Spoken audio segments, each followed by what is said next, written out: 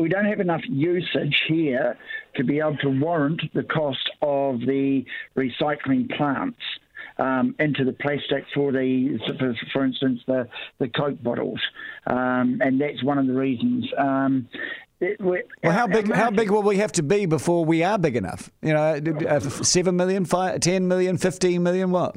I don't know on the specific costings on that, but I do know that a company that used to produce the Coke bottles here in New Zealand, they produce the plastic anyway, and the preforms, they did all the manufacturing in Australia, and it was brought over from Australia to New Zealand because it was Australia handled Australia, New Zealand, Fiji, all the islands, all the Coke processing plants around the South Pacific where the plastic was recycled in Australia. So that was one thing. But I don't think any of our New Zealand plastic went into that.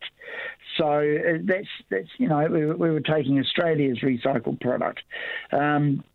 And there are mountains of plastic to be recycled. In fact, they've got it underground, so they can dig it up at a later point when they need it.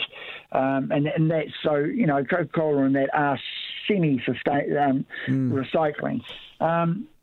So getting on to the Chinese are wanting to invest multi-million-dollar plant on the west coast of the South Island, over in Westport, to handle the rubbish and incineration of the rubbish. Now, this is going to be Chinese-backed. Yeah.